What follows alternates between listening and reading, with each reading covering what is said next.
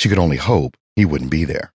Still, at the visualization of Quinn standing in front of her earlier in the day, a sizzle of sensually powered electrical current shot straight to her core.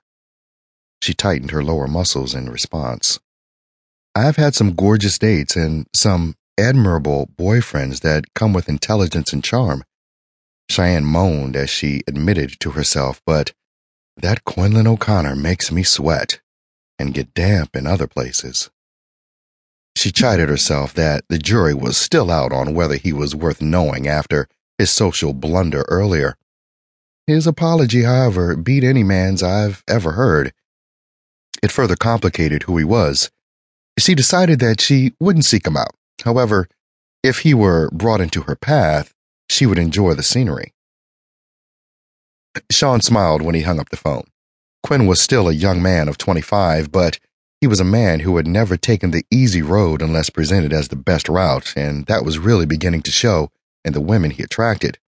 None of them were very sweet-natured, some having rather alarmingly rough edges, and Sean knew that was not what Quinn needed. His son needed a good-natured woman, a woman who could stand up to him, respectfully, of course. He smiled, but could also nurture his harder side. He needed a woman who could bring him to a more mellow self by loving him unconditionally. Sean acknowledged that being in law enforcement made a person harder in some ways, and that was an enhancement to their job, but it also put them at risk of being too jaded early in life.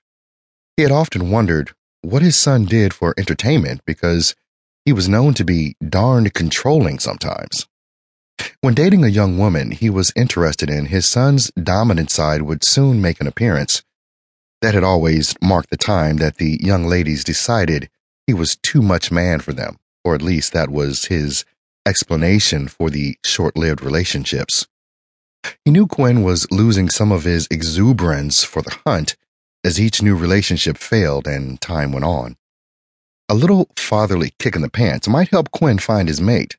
The sooner the better before he became a bitter man, too set in his ways to change. Sean turned his thoughts to Cheyenne Sterling.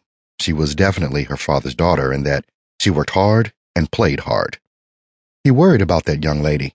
To Sean, it was becoming quite evident that, without her father around to continue to curb Cheyenne's wilder side, her Mustang, Sean's word for uncontrolled recklessness, was coming out. Sean knew that she needed a strong man to guide her into safer pastimes and hold her accountable for the dangerous choices she made. Someone needed to make it too uncomfortable to continue in those wrong decisions. Sean smiled again to himself. Quinn needed a cause that would bring out his nurturing male side, and not just the controlling, possessive side. Cheyenne needed a mate who was going to protect her and hold her accountable. It would be good matching if it worked, and Sean was determined to see that it did. Quinn was thinking as he was driving home that evening about the blonde, blue-eyed cutie he had talked with this morning. His mother had called him just before going off shift to pick up something from the store and alerted him to Cheyenne coming to dinner. His father had business to conduct with her. Something wasn't quite right. It seemed odd that Da had wanted Quinn to drop the paperwork off today because Sean used business as his excuse to get the local gossip.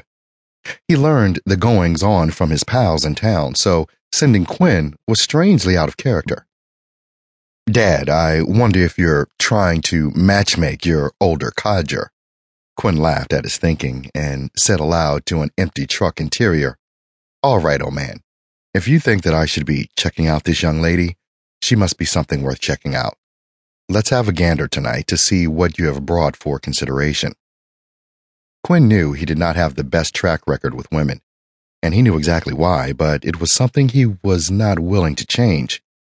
His lifestyle was not as mainstream as his other siblings, but he was certain that at least Syrian had some of the same proclivities as he enjoyed. Plenty of women enjoyed these same pleasures, but finding a real woman who was not too jaded or immature, who liked law enforcement and got along with his big Irish family, had proven more difficult than he had thought. Throw into the mix that he loved to spank for fun and occasionally for discipline, wax play,